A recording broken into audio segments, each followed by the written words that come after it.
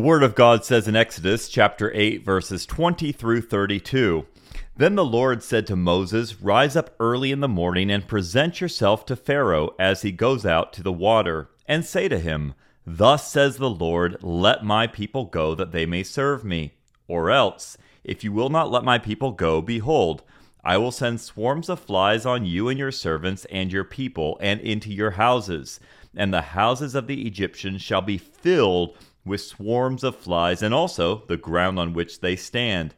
But on that day I will set apart the land of Goshen where my people dwell, so that no swarms of flies shall be there, that you may know that I am the Lord in the midst of the earth. Thus I will put a division between my people and your people. Tomorrow this sign shall happen.' And the Lord did so. There came great swarms of flies into the house of Pharaoh and into his servants' houses. Throughout all the land of Egypt, the land was ruined by the swarms of flies. Then Pharaoh called Moses and Aaron and said, 'Go, sacrifice to your God within the land.' But Moses said, 'It would not be right to do so, for the offerings we shall sacrifice to the Lord our God are an abomination to the Egyptians. If we sacrifice offerings abominable to the Egyptians before their eyes, will they not stone us? We must go 3 days' journey into the wilderness and sacrifice to the Lord our God as he tells us.' So Pharaoh said, 'I will let you go to the wilderness. I will let you go to sacrifice to the Lord your God in the wilderness. Only you must not go very far away. Plead for me.' Then Moses said, 'Behold, I am going out from you, and I will plead with the Lord that the swarms of flies may depart from Pharaoh, from his servants, and from his people tomorrow. Only let not Pharaoh cheat again by not letting the people go to sacrifice to the Lord.' So Moses went out from Pharaoh and prayed to the Lord. And the Lord did as Moses asked, and removed the swarms of flies from Pharaoh, from his servants, and from his people. Not one remained. But Pharaoh hardened his heart this time also, and did not let the people go." This is the word of the Lord. We want to entitle this episode, Resisting Compromise. Resisting compromise. Now, we have quite a chunk of scripture, as you could see from what we just read, to walk through, but that's going to be really the heart of the issue, resisting compromise. There's a good story about this. A hunter went out and he found a bear and aimed his rifle at the bear, and as he was about to pull the trigger, the bear, in a soft, soothing voice, said, "Isn't it better that we would conversate rather than you simply shoot?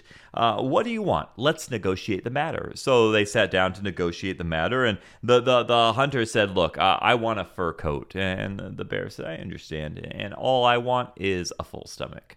And so they talked for a little while, and at the end of the conversation, the bear got up and walked away alone. And you see, both had their desires met. The bear had a full stomach, and the hunter, he had a fur coat. You see, in life, this is a great example of negotiating with the enemy of our soul. Satan says, let's negotiate, but there are some things that simply cannot be negotiated. We cannot compromise the church and the world. The things of God, the Word of God, and what the world wants to tell us is truth. And so I want to look at three aspects that we see in this text.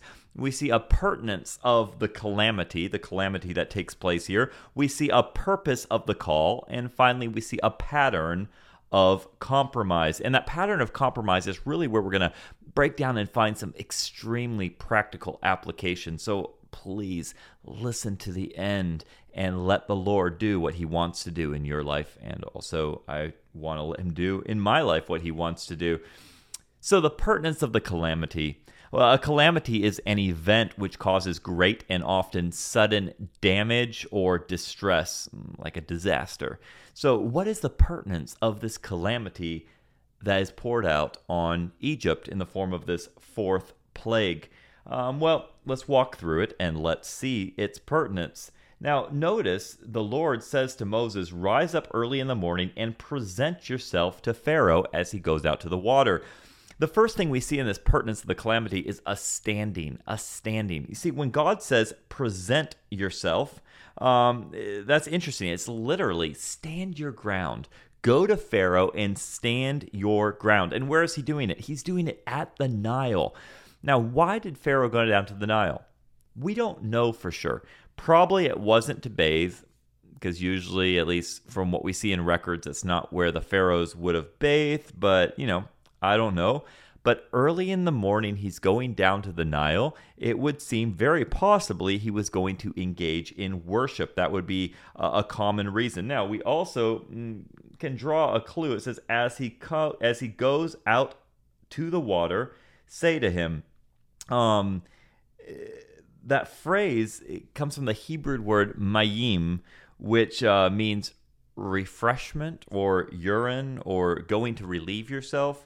Now, I would suggest, this is not a bathroom break, I would suggest very much that Pharaoh is going to the river for whatever reason, for a source of refreshment. But notice the very place he's going for refreshment is going to be a place of sorrow. It's going to be a place not of refuge, but a place of trouble. And why? Well, as he goes, there is Moses presenting himself. And so we see there is a standing going on there. There's also another thing we just want to bring out at this point. After God reminds Pharaoh, let my people go that they may serve me. Verse 21, or else if you will not let my people go, behold, I will send swarms of flies on you and your servants and your people and into your houses. And then it goes on to describe it further, these swarms of flies. But this word swarms is another very interesting word. It comes from the Hebrew word arob, and it can mean a mortgage or to become indebted. I'm going to send swarms of flies. I know that's a weird phrasing. It was like a mortgage of flies. What? It doesn't really make sense to us. But I just want us to get a word picture happening here because I think this is a play on words. In other words, there is an indebtedness. There is a mortgage. There is something that Egypt needs to pay back. And it's not worship to their false deities, but it's worship to the true God. They need to let the children of Israel go and worship the Almighty God. And so the idea here we see is a failure to obey really meant Egypt was indebted to the Lord, and the Lord was going to collect on these debts. Now, what's interesting is we have the same principle in the New Testament, do we not? When we come to Romans chapter 6, verse 23, we learn the wages of sin is death. We see an indebtedness to death or to sin, which is the payment is death. Now, that's significant. Why? Because Christ came to redeem us from the curse of the law. Christ came to redeem us, to buy us back, what? From the grasp of sin, which brings about death. And so we see a flipped story where there is someone who's indebted, that's us, but it's not just an indebtedness to God, which would be a debt we could never pay, but rather Christ redeemed us and brought us to himself. Sometimes we sing a song, especially it's a camp song, where it goes, he paid a debt he did not owe. I owed a debt I could not pay. I needed someone to wash my sins away. But now I sing a brand new song, Amazing Grace, the whole day long. Christ Jesus paid the debt that I could never pay. And so we see this first, there's a standing that is going on, but that's certainly not where all this ends. Now, I could go deeper into the whole swarms of flies. What were these flies? Were they cattle or dog flies? Some think so. Very painful, biting flies that multiply quickly. Others have other guesses. We don't necessarily know, but here's what we do know. Psalm 78, verse 45 says this as a commentary to this fourth plague. He sent among them swarms of flies, which devoured them. It devoured them. Now, that's pretty strong language when we're talking about flies devouring a people. I like the description of the event from Keel and Delish. This is what they said. When enraged, speaking of the type of flies they figured it was, they fastened themselves upon the human body, especially upon the edges of the eyelids. They not only tortured, devoured, Psalm 78:45, the men, and disfigured them by the swelling produced by their sting, but they also killed the plants in which they deposited their eggs. The blood-sucking gadfly or dogfly was something to be abhorred, and may in part have been responsible for the great deal of blind men in the land. I understand. There is some serious speculation happening in what Keel and Delitzsch just said, but still, it paints a picture in our minds of the severity of the plague being poured out on Egypt. But it's not just about a standing going on. There's also a shaming that takes place, a shaming. And you know this tune by now because every plague we've seen it go on, and there's a shaming of the Egyptian deities. Of course, there's a whole slew of deities that would have been shamed in this one as well. A few to mention: Shepra, a man with a beetle's head. He was the sun god and the creator. Watchet, their god, represented by the fly. Re, the god of the sun, earth, and sky. We see all of these would be gods that were shamed in some way or another. But I want to take this shaming and take it back to the gospel. Remember in Colossians chapter 2, verse 15, it speaks of Jesus Christ. It says, He, Christ, disarmed the rulers and authorities and put them to open shame by what? By triumphing over them in Him. He put them to open shame. And so we see that Christ ultimately did this on our behalf. Yes, here He's rescuing the children of Israel from the land of Egypt and putting their gods to shame. But what did He do for us? He put the unseen world, He put that oppression that we were under, the bondage of sin, He put that to open shame in His death. Why? So that we, again, could be His own. He triumphed over them. Well, here God is also triumphing over them, very much so, but in a bit of a different way. Not with the cross, but rather with the plagues. And so we see a standing, we see a shaming happening. But then we see a separating. So the flies came, they corrupted the land. It means it was destroyed, it was marred, it was devastated. But what's separating? Well, look at verse 23. It says in verse 22, On that day I will set apart the land of Goshen, where my people dwell, so no swarms of flies shall be there, that you may know that I am the Lord in the midst of the earth. Verse 23, Thus I will put a division between my people and your people. I'll stop there. I'll put a division between my people and your people. We already saw that the swarms of flies were not going into Goshen. They were not going where the children of Israel were. But God says, I'm going to put a division. Why is this so important? Well, this word division, it's used 4 times. And this is really the only time that division is the translation. In other places, redemption or redeem. In other words, God's saying, I'm going to put a redemption between my people and your people. Oh, how clear the gospel is jumping out of this 4th plague. See, God would put a division, a redemption, a deliverance for His people right there. The land of Goshen would be spared. This is precisely what He has done for His eternal people. What separates us from the wrath of God? Here, the wrath of God demonstrated by the plague of flies. What separates us? What comes between us and the wrath of God? Is it not the person of Jesus Christ who redeemed us? He redeemed us from that debt that we owed. In other words, He stood where we deserve to stand. He took the shame that we deserve to bear. And yes, He put that separation between us and the consequences of sin, the wrath of God being poured out. It is so clear. Colossians 1 verses 19 and 20 say, For in Him all the fullness of God was pleased to dwell, and through Him to reconcile to Himself all things, whether on earth or in heaven, making peace. How? By the blood of His cross. And so we see the pertinence of this calamity. The pertinence is that it points us to the gospel. And just like that day, it also pointed them to where salvation was truly found. And that is in the Lord God, who puts division between the two. But there's more. There's also the purpose of the call. There's pertinence to the calamity and now purpose of the call.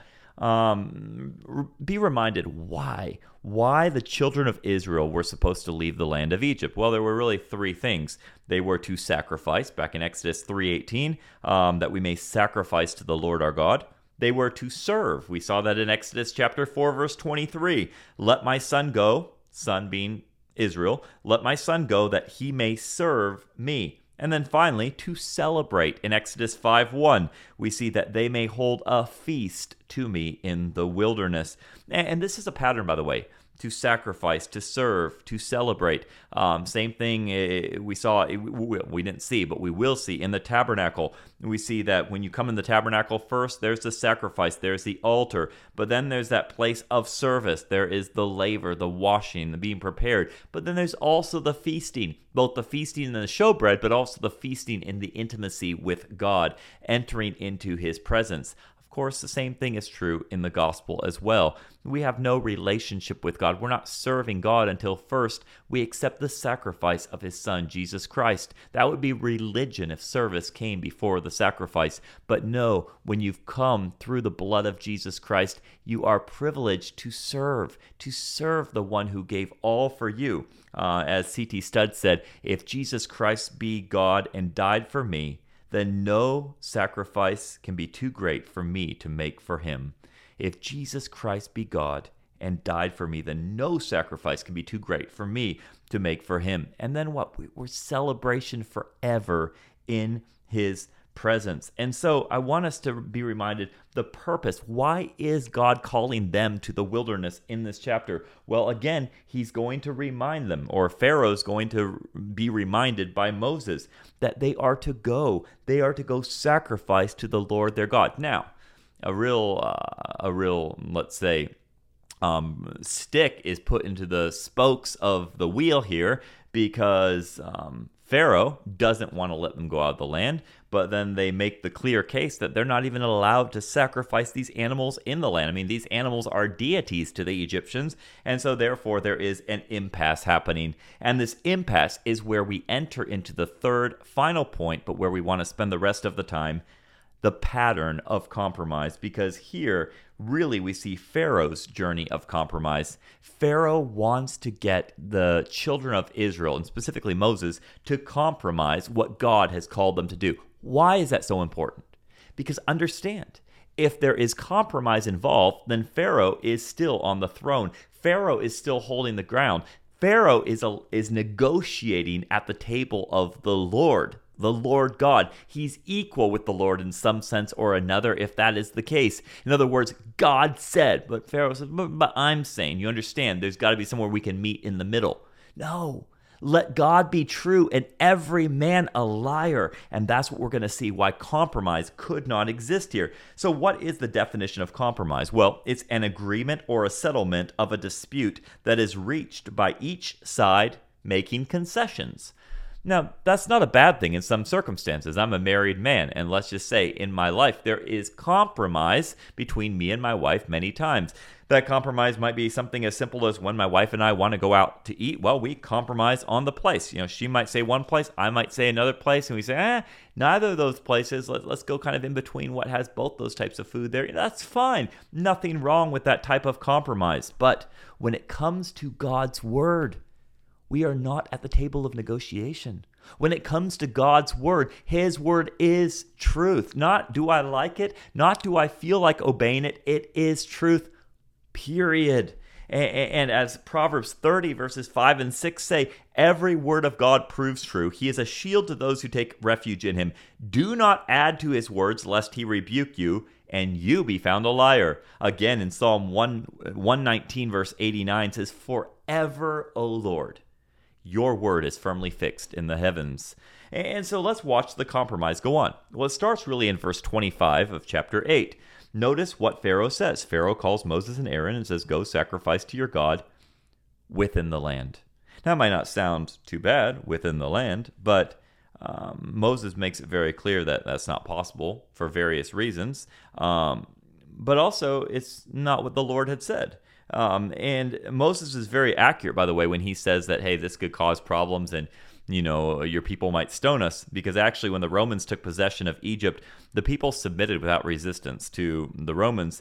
to have their lives and their properties, given to a foreign nation. But get this, when a Roman soldier killed a cat in the streets of Alexandria, and cats are definitely a figure of certain gods over there, they violently tore that soldier apart limb to limb. Another case, there was a Jewish colony in Elephantine in the Upper Nile region, which endured a massacre at the hands of the Egyptians. And why? This was back in the 5th century, by the way, because of animal sacrifice. So just understand what Moses is saying is not a hypothesis. It's not something which was far-fetched. This was the case. So Moses is giving a very valid reason, but at the same time, too, we see this as step one of Pharaoh's compromise. You can worship, but you got to stay here. You got to stay in the land. We'll come back to that. The second time he compromises is in verse 28.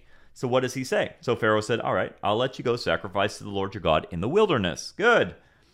Only you must not go very far away. Plead for me. So now he's saying, all right, fine, you can go out, but don't go far. So in other words, you don't have to stay in the land, but make sure you stay close.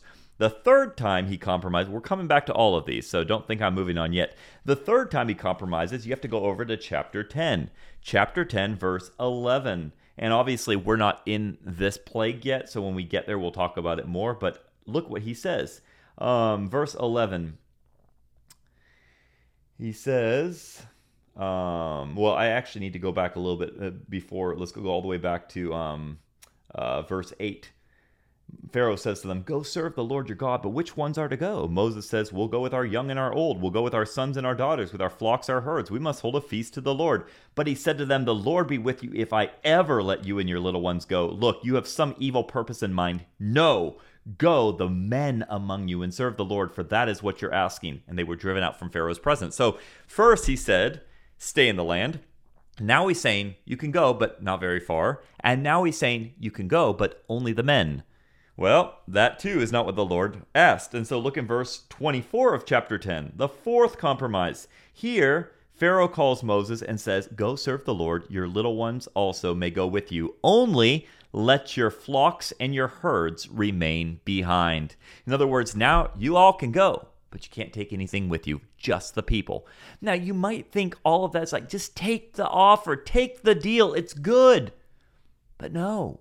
It's not what the Lord had said. And so we see this journey of compromise. Satan is thrilled when God's heart is compromised in his people. Compromising truth, that's another word for disobedience. Understand, impartial, or I should say actually like this, intentional partial obedience.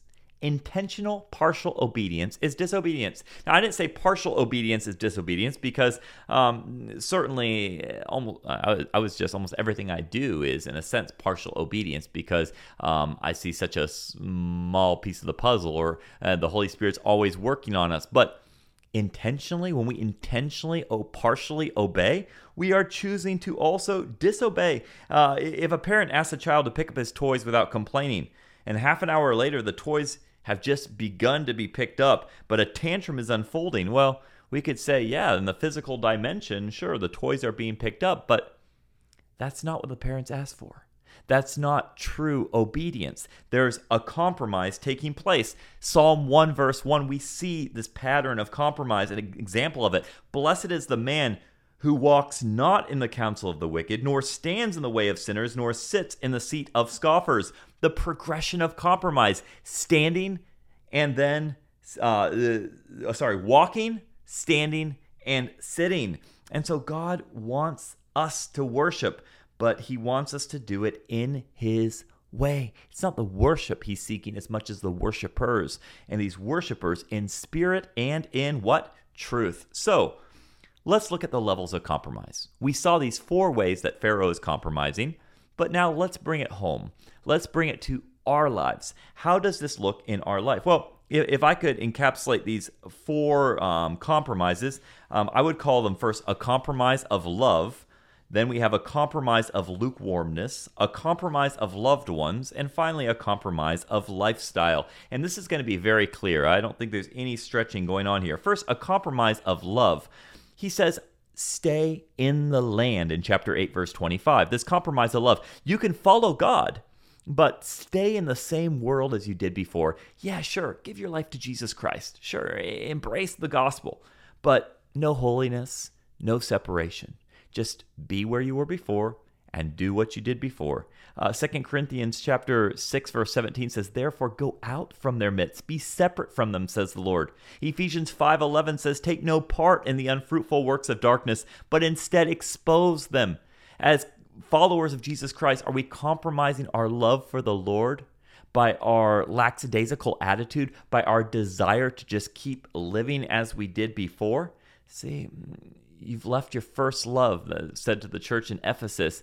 Repent and do the first works. Well, what is this compromise of love? Well, I think the compromise of love is our unwillingness to be holy, our unwillingness to separate ourselves unto the Lord. We also see in chapter 8, verse 28, yeah, you can go, but just don't go very far away. This is what I would call the compromise of lukewarmness. Sure, come out from the world. You can be a little different because you're a Christian now. Go for it. But still watch what the world watches. Still fill your mind with the same music. Still dress the same way. Still attract people to your body instead of to your God. Pursue the same goals. Invest in the same things. No problem. Sure, attend a church. You can even go to a small group if you really want to. Give a little to the poor. Occasionally tell someone about Jesus. Do it. But just don't go very far away. Don't be extreme. You don't want to be one of those extremists for Jesus. And so we have a compromise of lukewarmness, a little of the world, a little of the gospel. Just don't go very far away. A compromise of love, a compromise of lukewarmness. But then we have a compromise of loved ones. See, in chapter 10, verse 11, Pharaoh says, fine, you can go, but not your little ones. Not your little ones. Practically speaking, this is don't go and make disciples. Don't go and make this a fine. You can follow Jesus. And if you really want to be extreme, go. Fine, be extreme. You can be an extremist. That's great. That's you. Don't draw other people into this. Don't bring your kids into this. Don't force them to believe. Obviously, that's a misunderstanding of the gospel because there's no forcing anyone to believe. There's an invitation into a relationship with Jesus Christ, but there's no compulsion. Rather, it's a pleasure for those who know the Lord. But it starts at home with our little ones. We're called in Proverbs 22:6 to train up a child in the way they should go, in the way he should go. And when he is old, he'll not depart from it. See, this is not just about correcting our kids and disciplining our kids. What a vast misunderstanding. When it says to train up a child in the way he should go, sure, I want my kids to be well-behaved and I want them to be kind and loving to others, but I don't think that's what it's saying when it says train up a child in the way they should go. I want to train my children to be lethal warriors opposing the enemy of souls. We don't wrestle against flesh and blood, but what I want my kids to be is on the enemy's hit list. I've got 2 daughters. I want them to so radiate and shine the light of Christ, to emit his glorious presence. I'm not training my daughters to meander through life trying to be good. No, we want to sacrifice, serve, and celebrate our God. I want to train up my children that they have a purpose in life and there's a purpose for their death. I want to train up my children that only one life will soon be past and only what's done for Christ will last. I'm not going without my little ones. Yes, I'm going, but my little ones are coming too. You see, they want a compromise of loved ones. Friends, following Jesus is a call to make disciples. You don't follow Jesus and not make disciples. Why? Because that's exactly what he called us to do. Therefore, to not make disciples is intentional disobedience. Oh, I hear so often too when it comes to these little ones. Oh, they're too young to grasp this stuff. Or they have a ball game, they have a recital, they have friends, too much homeworks. And slowly, you know what ends up happening? We do go without our kids. We let them get sucked into the pleasures of the world, and here we are thinking that we are somehow accommodating our children. We're being kind to our children. What, being kind to our children by pushing them away from the very source of life? I know a family recently where their kids were distressed, and they said, Our parents have no boundaries for us. No boundaries. They want those boundaries. Why? Because they need direction in life. And I'm not saying I don't need direction in life. I certainly need direction in life, and praise God for the one who gives me direction so I don't have to lean on my own understanding. Are we missional as families? Are we actively pursuing the glory of Christ in our home? Actively. What does that look like for you? What does that look like for your home? How would you answer that if we were face to face and not with a screen or just audio waves between us? Now, I'm not talking about just having like family devotions or praying before a meal. I'm asking, how is your family life actively pursuing being a threat to the enemy's will in this world? Friends, it goes beyond this. You see, your little ones, they're not just your physical offspring. I'm talking about the lives that you impact spiritually. What did John say to his disciples when writing his first epistle? In 1 John 2:1, he says, "My little children, I'm writing these things to you so you may not sin. But if anyone does sin, we have an advocate with the Father, Jesus Christ the righteous." He doesn't stop there. In 1 John 2:12, he says little children. 2:28, little children. 3:7, little children. 3:18, little children. 4:4, little children. 5:21, little children. The point is, there's spiritual offspring that we are to walk alongside as we go sacrifice, serve, and celebrate. But there's one final thing, and that's in chapter 10, verse 24, where Pharaoh says, yeah, they can go. Your little ones can go, but only let your flocks and your herds remain behind. And I would say this is a compromise of lifestyle. Say, okay, fine. If you really have to be extreme, go be extreme. If you really have to disciple other people and bring them along for the ride, then do it. But at least do it while you're still pursuing wealth, provisions, extravagance, the way the world lives. See, I'm sure there was no clearer way for Jesus Christ to say what he said, than what he said in Matthew chapter 6, verses 19 through 21, where he says, "Do not lay up for yourselves treasures on earth, where moth and rust corrupt and where thieves break in and steal, but lay up for yourselves treasures in heaven, where neither moth nor rust corrupt and where thieves do not break in and steal. For where your treasure is, there your heart will be also." See, a compromise of lifestyle. It's very easy and it's very subtle to look the part, to be pursuing Christ, to have others go along with you, but to still choose to embrace that lifestyle of the world. Maybe you're not living in the world and in the muck and sin per se of the world, but you're allowing that lifestyle of the world to still be compromised. Jesus makes it abundantly clear. Following him is not a part-time occupation. It's absolutely, it's absolute, and it's a daily surrender, as Luke 9:23 says, right? "If any man desires to come after me, let him deny himself, take up his cross daily, and follow me." So I want to ask you, where do you find yourself in this journey of compromise, the compromise of love, lukewarmness, loved ones, or even lifestyle? Don't be discouraged by conviction. Get excited. That's the Holy Spirit talking to you. He convicts so that you may be changed. The enemy seeks to condemn for your destruction, but there's no condemnation for those who are in Christ Jesus. Romans 8, verse 1. Where do you find yourself in the journey of compromise? Many people interpret delays or reprieve and escape from troubles as a sign that their evil wasn't so bad after all. That's what Pharaoh's going to do. There's going to be a reprieve. There's going to be a delay, and they're going to go back to their life. He's going to go back to his life. And I don't know about forget about it, but he's going to go on. You know what Ecclesiastes 8, verse 11 says? "Because the sentence against an evil deed is not executed speedily, the heart of the children of man is fully set to do evil." Friends, please don't delay. Don't delay in repenting of compromise. Don't delay in turning wholeheartedly to the truth of God's word. Truth is not about what we bring to the table. Truth is the Lord. Jesus Christ said, "I am the way, the truth, and the life."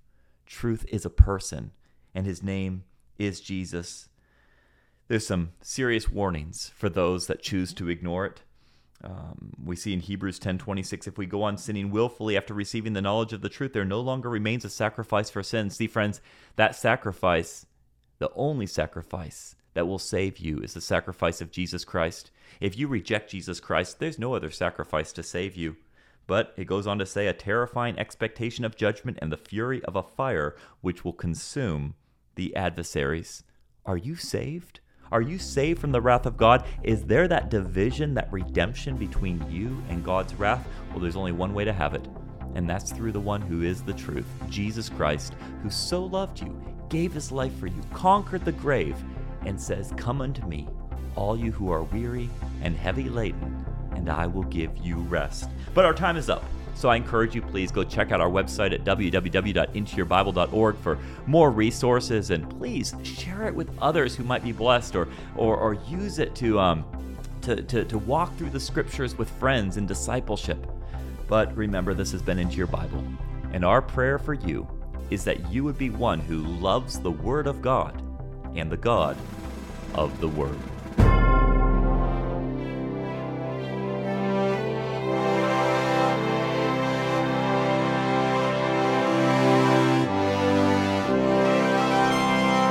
Thanks for listening to Into Your Bible, the podcast, an extension of the ministry of Rock International.